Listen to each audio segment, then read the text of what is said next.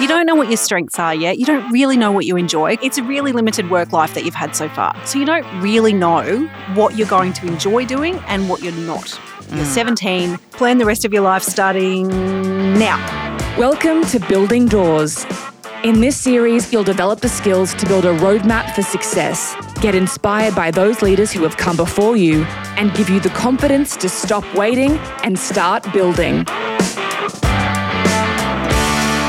Welcome to the Building Doors podcast, Cathy. Thank you, Lauren. I'm pretty excited to be here. I'm going to tell everybody a little bit about Cathy so you get to know her a little better before we get stuck into our chat. Cathy Sanders is a self-professed nerd who is a passionate advocate for career pathways. With many qualifications herself and over 15 years in the space, Cathy's history with training education includes planning, writing, delivering, assessing, managing training, and even owning her own registered training organisation. Her contribution and knowledge of the industry was recently acknowledged as she's been recognised as a Fellow of the Australian Institute of Training and Development. She currently works full-time in a HR role in the construction industry, is enthusiastically involved in workforce development, training, social sustainability, and employment relations. Outside of her 9 to 5, Cathy is a dedicated volunteer. Having volunteered for a decade on the crisis line with Lifeline, as well as engaging as a foster carer with a local animal rescue and for the Channel 9 telethon. Cathy is currently a member of the Queensland Education and Mentoring Committee with the National Association of Women in Construction, as well as a member of the board for the Griffith University Postgraduate Students Association, where she is also studying a double master of HR, IR and International Business. Whoa. It's amazing considering I'm only 21, right? Yeah, I can't believe you're only 21. How have you done all this? Did you ever sleep? Thank you so much for coming on the podcast. I'm very keen to have a chat about your journey because I think it's really interesting. You've come into the construction industry and you've come from an education and a different background and transferred. Tell us more about your journey and I guess some of the pivotal moments in your career. I guess for me, when it comes to that whole career pathway space, the reason I'm such an advocate for it is because for me, it wasn't as traditional as I expected it to be. Yeah. So, you know, you go into high school and in those last couple of years, you're meeting with guidance counsellors or whatever and trying to decide what you want to be when you grow up. Yeah. And then you've got your parents in your ear trying to make sure that you turn into a responsible human. And I'm really sorry, Mum and Dad, they're probably still waiting for that to happen. But for me, I came out of high school thinking, right, I'm going to go to university. I'm going to do something great. And I started a commercial radio degree. And so Born for this. Yeah, this is really exciting for me.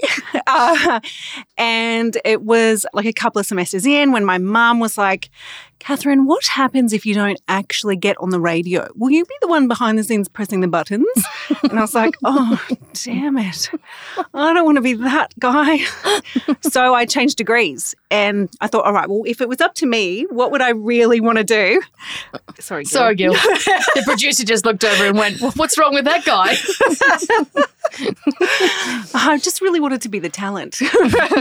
I went to a performing arts high school, so it was kind of just instilled in me.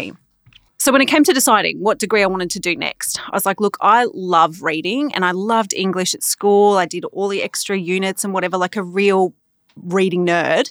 And so I told my parents I was going to do an English literature degree and my dad almost choked on his coffee and was like, look, you're not going to get a job reading books, Catherine, so you really need to think of something else. And so I ended up doing a bit of a double where I did English literature and commerce. So there you go, Dad. And I really enjoyed it. But I came out of it going, okay, well, now what do I do now? After the English lit side of my degree, I was like, maybe I can be a teacher and make other kids just as excited about reading as I was. So I went back to uni and I did my grad dip ed. And then it turns out that like most kids don't actually like English very much and it's a compulsory subject, which is a whole other issue really. So my HECS debt lasted longer than my career as a high school teacher. And I thought, okay, well, what am I going to do with this now? And I loved the side of education that created steps to where you were going to go. Yeah. And I think as a kid, my parents always instilled in me that if you want to do something, you can do it. But it doesn't just come overnight. Like you've got to work to whatever it is that you want to do, find out where you're at and build those steps to it. And I found that the education degree really broke that down for me to say, if I wanted to learn to be X, what are the steps that I need to take to become that? And then you can kind of break it down. So I really enjoyed that and I thought, okay, well maybe adult education is where I need to be. And at the time, I'd fallen into a role with Mission Australia because that kind of community welfare side has always been an interest of mine. Yeah, I thought maybe adult education. And that's how I fell into like the RTO space. So it was never a plan for me. I always thought that vet was what you went to if you couldn't get into university. And now, having done qualifications on both sides, I really see that there's a good, strong space for that vet system and as well as university. So I think, whatever pathway works for you and wherever you're at the time is really important. So I fell into adult education, really enjoyed it for, just a couple of years because I'm only 23. And what was I, 21? I can't remember. You're 21, but sorry, it's fine. Yeah, and I'd done that for a good decade and I was really passionate about making training engaging for everyone. How do you get everyone across the line? How do they get those aha moments that I enjoyed so much as a student? And that's where I started to create my own RTO because I was going into others and, like every young 20-something, I thought I could do it better. And I was like, this is it. Yeah, I did that for about 5 years. It was lovely. I had kids and that kind of shook things up as a business owner. Yeah. And my partner, husband, works in civil construction. So we'd moved around a bit to follow civil construction projects. An opportunity came up on one of his projects for a training nerd. And I was like, oh, I wonder what training looks like in construction.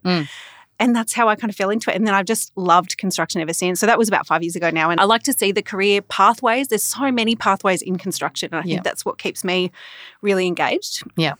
It's interesting as well. I noticed that you kind of get lit up when you talk about adult education. So it's kind of clear that there was that passion there and you weren't afraid to keep looking at different, you didn't just stay in something that you weren't. I loved that. You didn't stay in something that you weren't interested in. You kept searching and trying to find your purpose and what you really wanted to do and what you were going to be passionate about. And obviously now that's construction and working on one of Brisbane's major projects as well and doing a lot of the initiatives on that job as well. Tell us more about when you're talking about adult education, one of the things you talked about is, and correct me if I'm wrong, the building blocks of how to get to a career.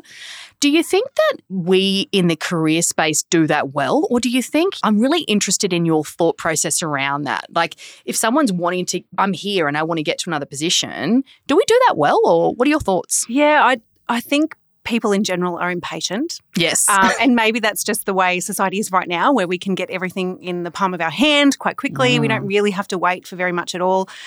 When it comes to where we can head, I think we limit ourselves with what we know right now. And so we expect people to be able to plan a 50-year career. We'll probably be working for a very long time these days. That whole pension idea is probably not as secure as we once thought. But it's a long time that we can work for. So to think that at the very start of your career at 21 or even in your 20s that you are going to know what you want to be for the next 50 years is crazy. Yes. We don't even know what 50 years is going to look like. No. So I think that adaptability is really important. And I think the other thing that is a real key issue right now, and maybe COVID brought this out a lot too, is that we can enjoy what we're doing and we can have it complement our life. Yeah, I try to think of my work life as I want to do something that I'm good at, but I also want to have a good time while I'm doing it. So, we plan this whole thing of, I want to be a lawyer, I want to be whatever. But if the path is not really as enjoyable as you first thought, you're not stuck there. There's actually 1,000 different ways that you could take the skills that you've got and move them on. So I feel like even after, I think I'm up to about 26 qualifications. Can you list them all? Yeah, I probably could. And there's always a good reason why I did each one. Some less reasonable than others probably, but... What's your weirdest one? Okay, so before kids, I used to run half marathons and I really, really enjoyed it. And so I had a few personal trainers and then I had one personal trainer that was like a bit of a goose and I thought, far out, surely I can do this better. There's no way that this woman is smarter than me. I can figure this out. So I went and I did my Cert 3 and Cert 4 in fitness, became a boxing instructor, nutritionalist. The sad part about nutrition was that it really didn't make cake taste any worse than disappointing. Before. So now I just get extra guilt because I really know what it does to me, which is unfortunate. But yeah, that's probably the oddest one. Can you box still? Like, can you box or? I mean, I'd like to think so, but probably not as great as I used to. Did you actually practice in that as well? And for sure. Wow. Yeah, for sure. And then I could take a boxing class Yeah. So I could write individual programs, but I could also, doing the Cert 3 allows you to do group fitness classes. Yeah. And then the Cert 4 is more about that individual one-on-one. Yeah. It just made me a really horrible personal training client from then on, forever and ever, amen. Yeah. That is the best. And you clearly have a love of learning. Nobody does that many qualifications that doesn't like learning. Yeah. Self-professed nerd is Yes, a for really sure. accurate representation, which is awesome. I think I walk around just going, what can I get from this experience? So, for example, when I was working for Lifeline as a volunteer, I really enjoyed that. And then they offered the Cert 4 in phone counselling skills. And it was something that we did all the time. So for me, I engaged in that because, one, I thought it might make me a better crisis support worker. Yeah. But at the same time, it also reinforced what I knew. So I felt like some of those pieces of paper along the way were me benchmarking where I was up to in whatever it was I was doing. Yeah. It seems like you have an opportunity to advance your knowledge or skill. You just seem to take it. For sure. 26 times. Every time. Yeah. I love that. I heard once that good luck is opportunity mixed with preparedness. And so for me, I always feel like I don't know what's going to come next. So if there's an opportunity now for me to do something, who knows where it could take me. So yeah, let's go for it and see where it can go.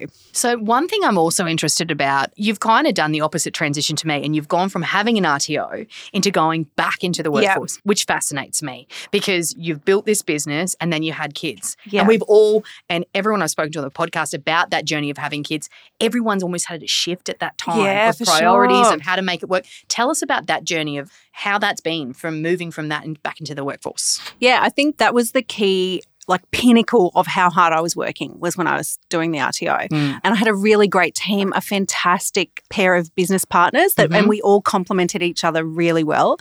And the thing was, as I fell pregnant and I really didn't know what parenthood looked like, there was a huge gaping hole of what would happen once this baby was born and what it would be. My husband worked FIFO. Oh, yeah. So it was hard to consider what my life would be because my whole life was really my work and my study. It filled the time when Paul was away and I really enjoyed it. And I just didn't know how a young person, tiny person, would fit into that space. And then we had a few issues highlighted during that pregnancy where we had to meet with a genetic counsellor about what it might be like to have a baby who was born with genetic abnormalities. Wow. I was put on bed rest and while I was on bed rest with my laptop on my lap and my mobile phone in my hand, I was like, I'm not sure if this is going to be sustainable if we do have a baby with special needs. Yeah. And so I was like, look, this is the time. Family comes first. Let's put it aside and see what happens. And thankfully, he's a happy and healthy 8-year-old now. Yeah, it was a huge decision back then. And I wonder if the same decision would have been made if it was my second baby who had highlights during that pregnancy time. But it seemed so huge, insurmountable as a young person going through that for the first time. And I think it's an incredible, you don't know what it's going to be like. Yes. And it's all this anticipation of how much am I going to be needed? How can I navigate this? And people don't necessarily realize until you're going through that journey yourself. Yeah. Where you kind of go, I've built this whole career, but now I'm about to build a family. Yeah. And can the two coexist? And I wanted them to coexist so much because I knew how much I enjoyed work. And it wasn't until after he was born and we kind of settled into a new routine. I was back at work within 6 months. I couldn't wait to get back into being me.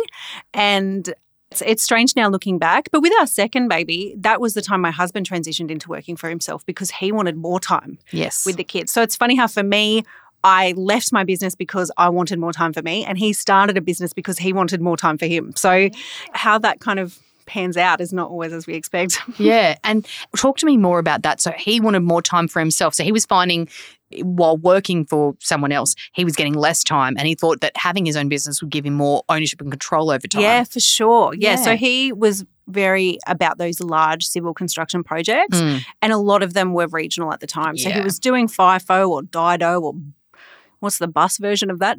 Bibo. I haven't heard Bibo, but I like it. But essentially it wasn't home. And so he would come home for whether it was one in every 4 weeks or whatever his roster was. And I think in his mind, he'd always put in the back of his head that when he became a tradesman, it gave him an opportunity later to work for himself. So this was a perfect time. And so he's done that for the last it was about 4 years. And now our youngest is going to kindergarten next year. He was pretty keen to get back on projects. Plus, there's so many amazing projects happening in Brisbane right now. And he started getting all the phone calls like, what are you doing? Where are you up to? It's probably me. Yeah. Those recruitment people are unbelievable. Unrelenting. He got enticed back into project world. Yeah. And I think he's really enjoying it. Oh, that's awesome. Okay, you're both in the project world now. Yes. How do you navigate? Obviously, you have 2 kids and you're both in the project world. What's changed for you now, both being in that industry, to be able to manage it together? Yeah, I'd probably say 10 years ago I did a lot of nodding and smiling when he told me about his day. God, it sounded really interesting. But now I'm in it. I actually really enjoy hearing what he's up to. That's good. I totally did then too. Sorry, babe. But yeah, I think it's nice when you've got things in common. Yeah. So that we can talk about what's happening, and the progress across different projects is really interesting. I think another thing that's really interesting is coming from a different industry and into the construction industry, you would have a different lens on what you think the industry is like. And there's great things about the industry, but there's also things that we can improve. And obviously diversity is one of them. Yeah. I'm really keen to understand from your view, what do you think some of the improvements are we can make in that space? Yeah, well, the funny thing is when I told Paul I was going for this position 5 years ago, he wasn't as pumped about it as I was. Really? He was really nervous about me entering the construction industry. And I guess the difference is I'm in a support role. So I'm in the office, in the aircon, thank goodness. And he's out on the front line with the team. So while he's out in the paddock and I'm inside, he wasn't really sure what that experience for me was going to be like. Wow. I don't think he expected that I'd love it as much as I did. One of my favourite moments in the really early days of us working together, and because we don't see each other very often, we were on the same project out in Toowoomba, and I had to deliver bullying and harassment training to all the supervisors. And I was really nervous about everyone knowing that, like, what our relationship was. Yeah. And he put his hand up to say something, and I said, "Gentleman in the back," to my own husband. And that's when the professional lens gets a bit too serious. Do you remember what the gentleman in the back asked in terms of questions? Because I was too scarred by me calling him the gentleman in the back. Firstly, I'd never call him a gentleman. No. I love that he put his hand up. Like, yeah, you could ask that night if he really needed to know the answer. You know? I can't remember. I tried to be very engaging. But it was odd to begin with. But now we've kind of settled into a routine and everyone knows. Yeah. Yeah. And making that transition, were there things that did it come natural to you because I guess a strategy is to get people from other industries. If we want diversity, is to get transferable skills and pull people from other industries as well. How was the transition? Were there hard parts that you kind of were like, well, I know this? Yeah, I think the most enjoyable aspect was the amount of different types of personalities that come together for a project. And I don't think I appreciated that before coming into it. And considering I lived with someone who worked in civil construction since his teenage life, and I wasn't considering construction as a career, I now look at other people in that paraprofessional space and I think, well, no wonder you're not, because I even hear about it every day and he loves his job and I never really thought about it. So how do we expect other paraprofessionals, especially females, to consider coming into construction as a pathway? Yeah. Yeah, I find that really interesting because now that I'm on the other side and I am trying to encourage, now is a perfect market for us to bring more women and a more diverse background into the construction industry. Let's bring all those really great transferable skills over and let's have more people have experiences like me where they've drank the Kool-Aid and now want to stay in construction indefinitely. Yeah. I think as well, when we talk, and we've spoken about this before, when we talk about diversity, and we want to be really clear about that it is about equality and not, I always say, and I know we've talked about this, it's not that we want men to feel less than. We don't want, it's about having more representation of women because we all know that a diverse group is better for thinking. It's better for outcomes. It's not just a tokenism. It is literally, we're trying to do that because it's better for projects. It's better for society. Yeah.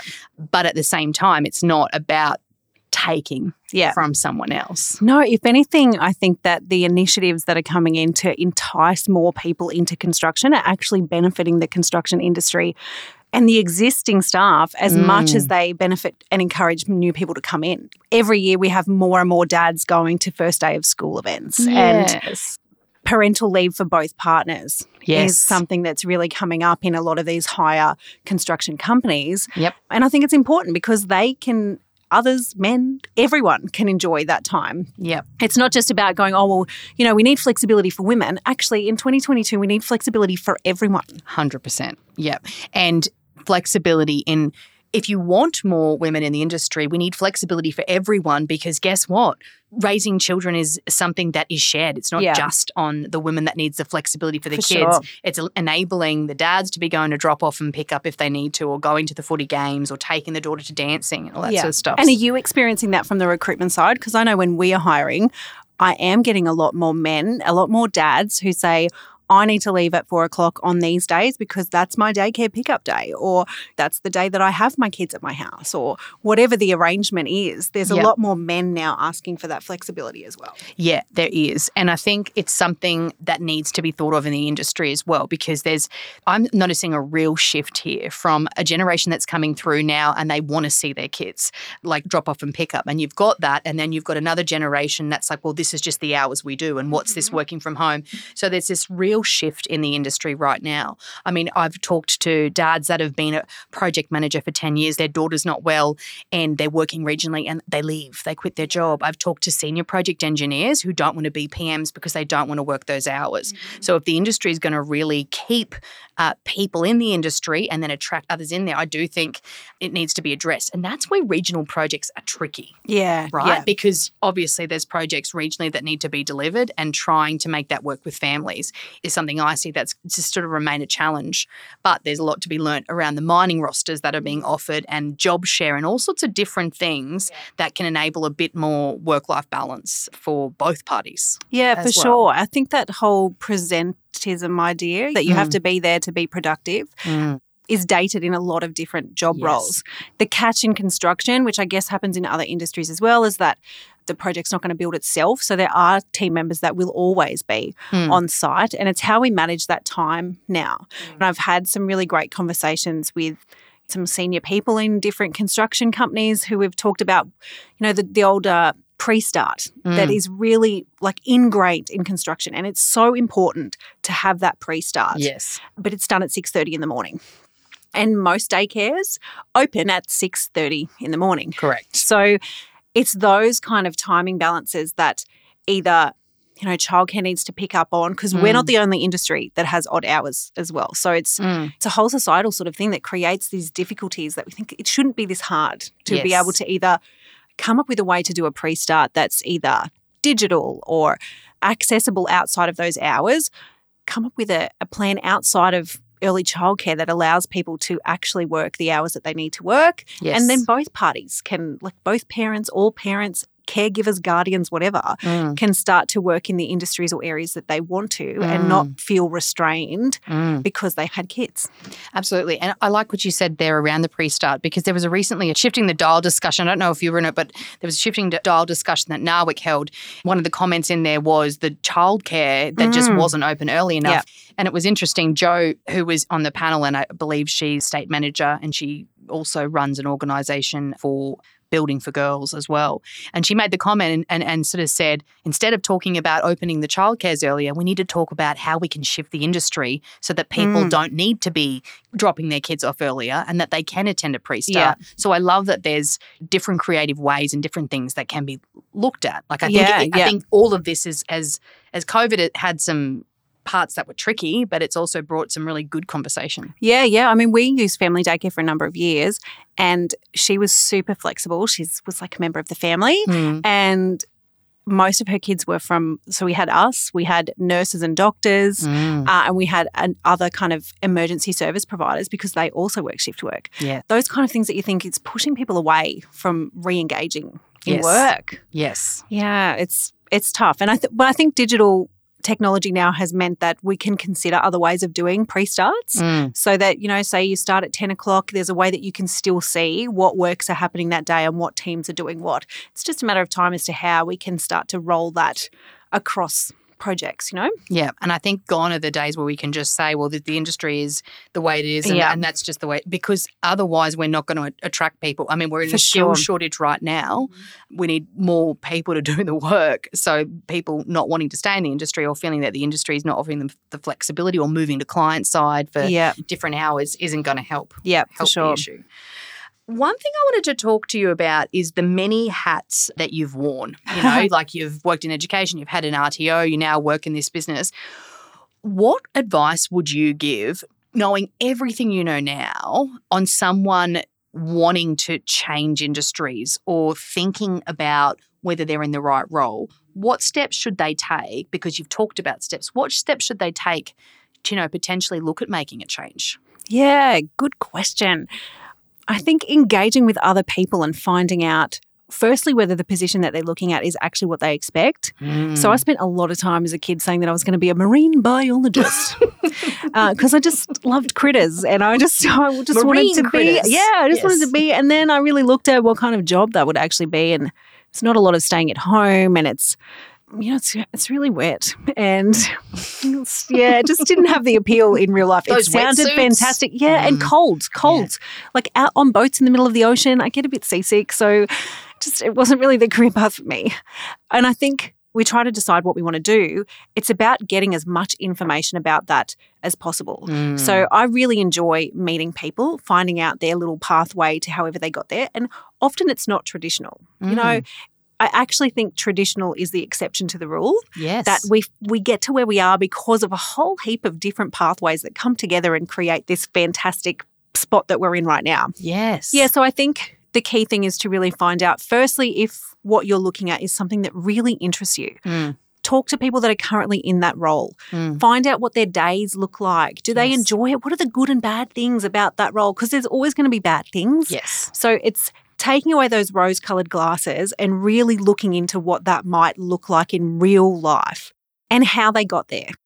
Because I do feel like we can learn most things, but right now for me to become a heart surgeon would take about 14 years. I mean, I'm only 21, but, and it's those kind of things that you have to consider, because I do really think that most of us can be whatever it is that will make us happy. Yeah. And it's finding that path that works for you as well. So, I mean, the 14-year study to be a heart surgeon is also, it sounds really hard. And I don't know that I have that kind of energy. I also don't like blood. So, while it sounds really great, it's probably not the path for me. It could add an interesting side to all the qualifications I've got so far. You could be 30. Yeah, yes. I did think that at one point I could get all the letters. What's Z? Zoologist. Yes, zoologist. All the I'm critters. going to be distracted the whole episode now thinking about what other qualification you could have that begins with Z. Exactly. Zoolander, not a qualification. Still awesome. Still awesome. Yeah, so I think it's really about getting down to the nitty-gritty of the roles and finding what pathway to get there, because there's usually more than one. When I've gone into study, like now as a master's student, the group that I study with is so diverse. So we've come from some young people who have known exactly what they wanted to do, and they've gone from their bachelor's degree straight into masters. They've got a plan. They know what they're doing. They're really enthusiastic, those young ones.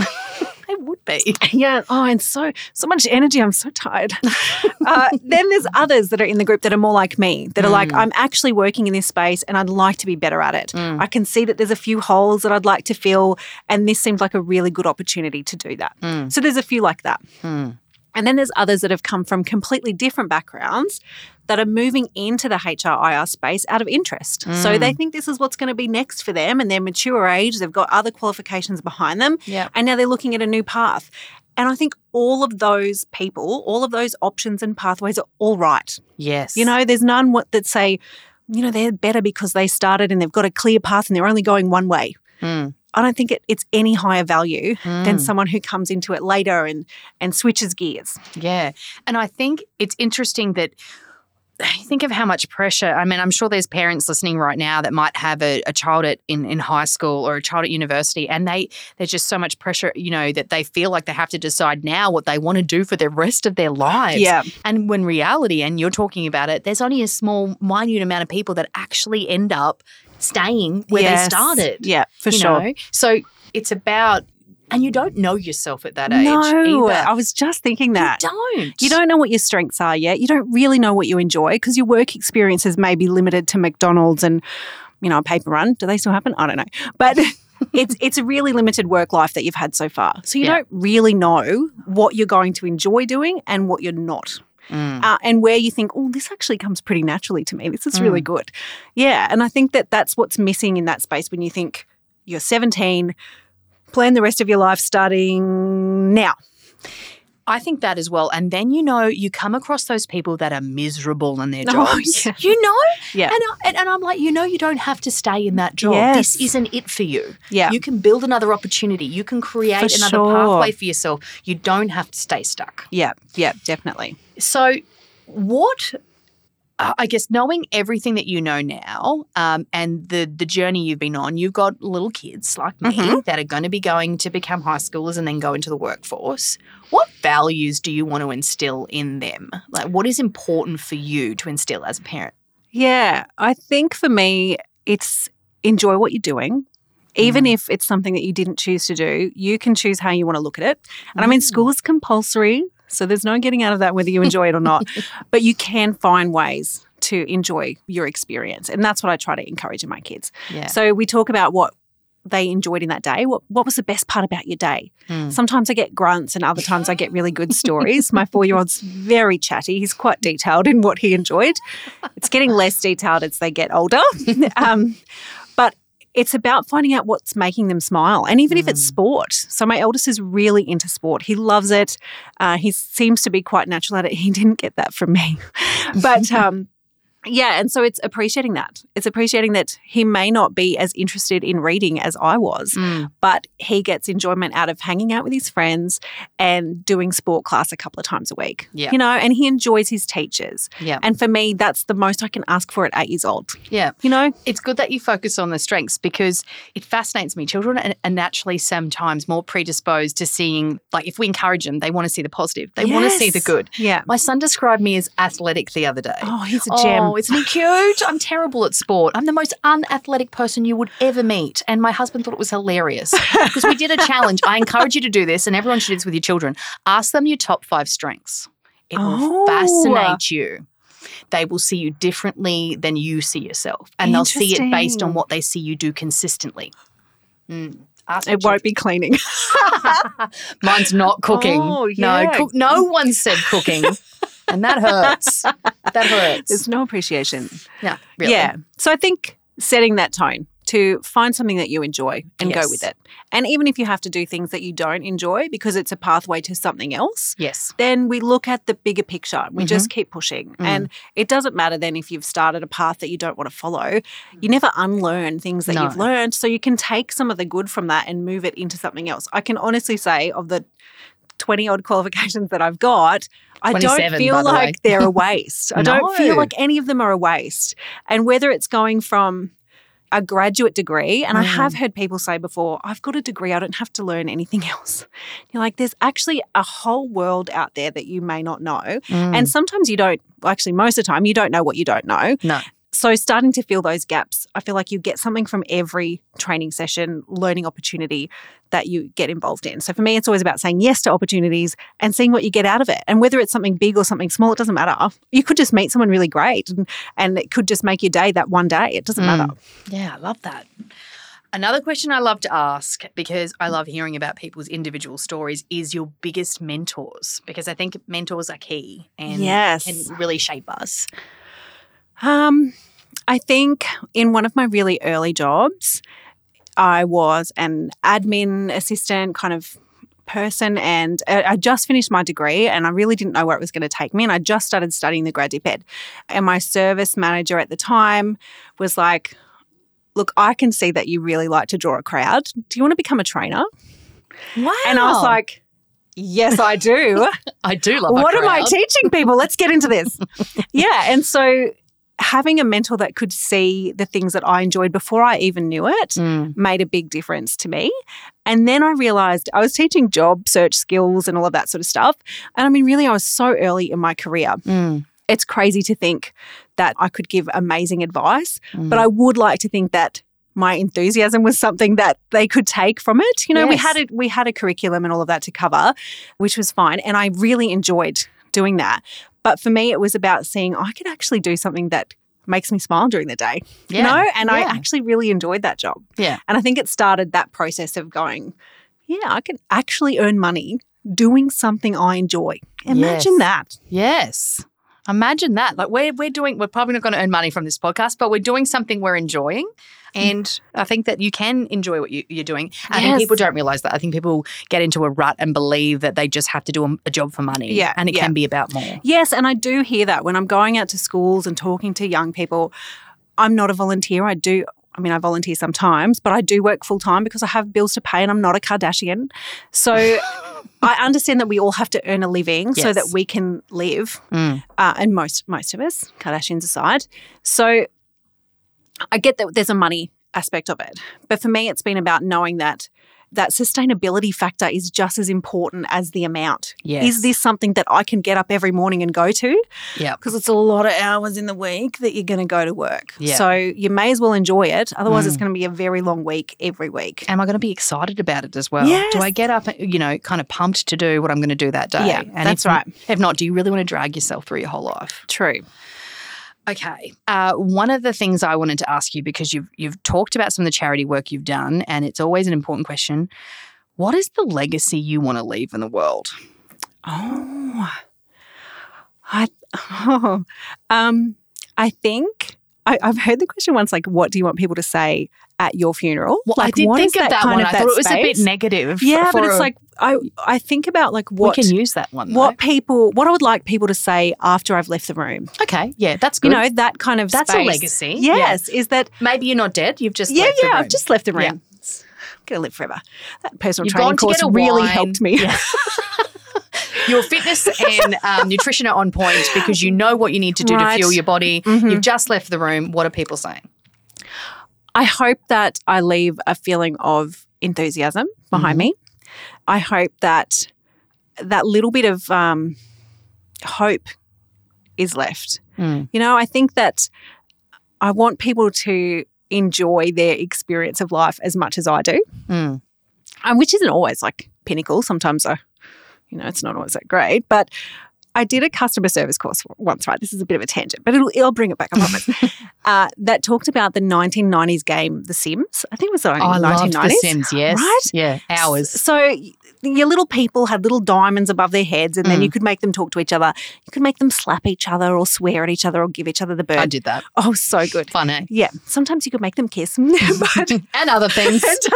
Keep it PG, Lauren. But we talked about it in this customer service training that we were creating. And the idea is that after each interaction on The Sims, your little Sim people would come out with either a plus sign or a minus sign above their heads. Yes. And for me, I want everyone that I come in contact with to leave with that plus sign. Yes. You know, because I think it's so easy to fob people off. You don't really know their day. It's too easy to not consider the people around us. And so I try to think from person that served me at the service station this morning to the person on the footpath that I've had to walk around. I hope that there's a little moment that they go, oh, that was all right. Yeah, or she smiled at me or whatever it is, you know, and especially in work, because work, it can be hard and it can be high pressure and we all have deadlines and sometimes things don't go to plan. And it's through some of those biggest adversities that it's more important than ever to make sure that plus sign is above the heads of those around you. You know, they're the ones that are going to help you get through.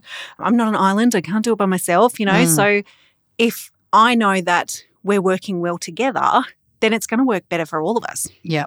I would say you definitely leave me with a plus sign. Oh, yeah. Yeah, you do. You're always a plus sign for me. And I think that's why I love catching up with you. And I really wanted you on the podcast because you do have that energy. You do leave people with a plus sign and it is genuine. It's not a forced and it's just natural to you. So you are definitely leaving the universe with a plus sign. Oh, thanks.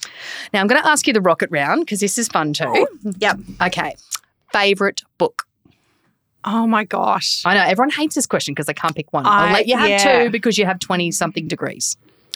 Look, It's a bit of a cop-out, but I really liked Man's Search for Meaning. And I feel like as I read that, I was like, oh my gosh, just over and over again, that he was exactly like that. How did all of those awful moments still leave him with a plus sign of moving forward? Just incredible. I've read that book too.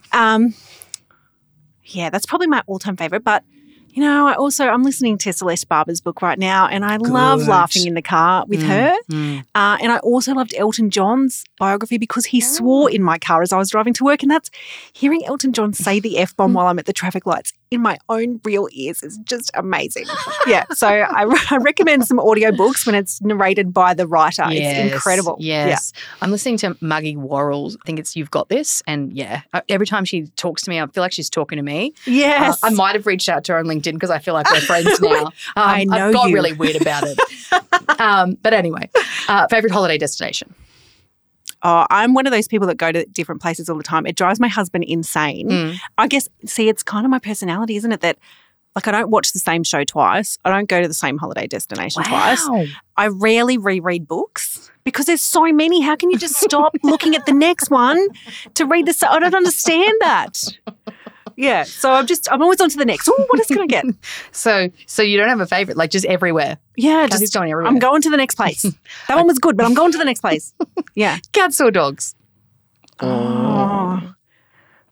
And we just got a little kitten. Okay. Her name's Miss Mittens, and she's a rag doll, and she is lovely. Yes. Fluffy hair everywhere aside, and that she's like ginormous. She's really lovely and gives the best hugs. I think it's nice for you to say cats because so many people have said dogs. So the cats need some represent as well. Yeah, and my cats really give it to my pugs. So that gives me a little bit of joy. Cats are such jerks. Yeah, they really so entertaining. Are. Yeah. Everyone And the needs a pugs are cat. just like heartbroken every time because they love everyone. Yeah. Cats are funny. Yeah. Coffee or wine? Look, coffee during the day and wine at night. Do I have to pick one? You got to pick one. Are you going to get coffee to start you or wine to appease you? Look, I think as a parent, it's most often coffee. Yep. And white Christmas or summer Christmas? Summer Christmas. Yeah, I think one day we'll go. I've got family in Ireland. I think we'll have to do it a cold Christmas one day. But the summer is so nice. It is Beaches nice. are great. Yeah, it's what we know. Yeah, right.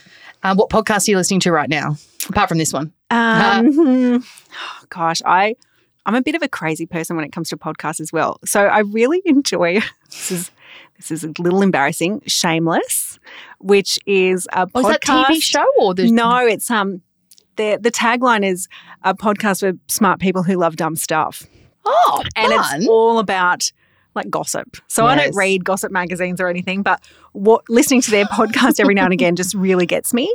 And they do like these little in-depth reviews of scandals in the past. Ooh. So they just did Beck Hewitt and Leighton. It was pretty good. Okay. Yeah. I didn't know they had a scandal. I like that kind of refresh of all that kind of gossipy stuff. But then on the other hand, I listen to finance podcasts and so I like to mix it up. Yeah. I like that. And what makes you feel like you're home? I think the moment my kids come running to the door every day, and I wonder what age that stops. I think my 8-year-old is less a run and more of a gentle meander. But my 4-year-old is still like, Mum, I love like that. I'm not. There was thought that maybe I wasn't going to make it or something. My 8-year-old is like, oh, finally, when's dinner? I love that. And I don't think they'll keep doing it as a teen, but wouldn't it be cool if they did? Oh, yes. Like if they came out of their room, just like rushed up and got you at the door, like monkey cuddle, that'd be amazing. I do warn them that I will be forcing cuddles until they're, 55 or something. Yeah. For as long as I can. I think so. And they tell me now that they're happy for me to do that. I have recorded it in case it comes back against me later. Yeah, but I hear that they'll grow out of it. Yeah. Thank you so much for coming on the podcast. I've had such fun chatting with you. It's been the best. It was really fun. It was really fun. So, and I think that people are going to get a lot out of this episode just around your, journey and just advice on, following your passion and enjoying what you do. Yes. I think that's one that just people need to remember. So thank you so much. Excellent. Thank you for having me. You're welcome. Thanks for listening to Building Doors. If you've got comments or questions, send them to hello@buildingdoors.com.au. And remember to subscribe, rate and review. See you next time.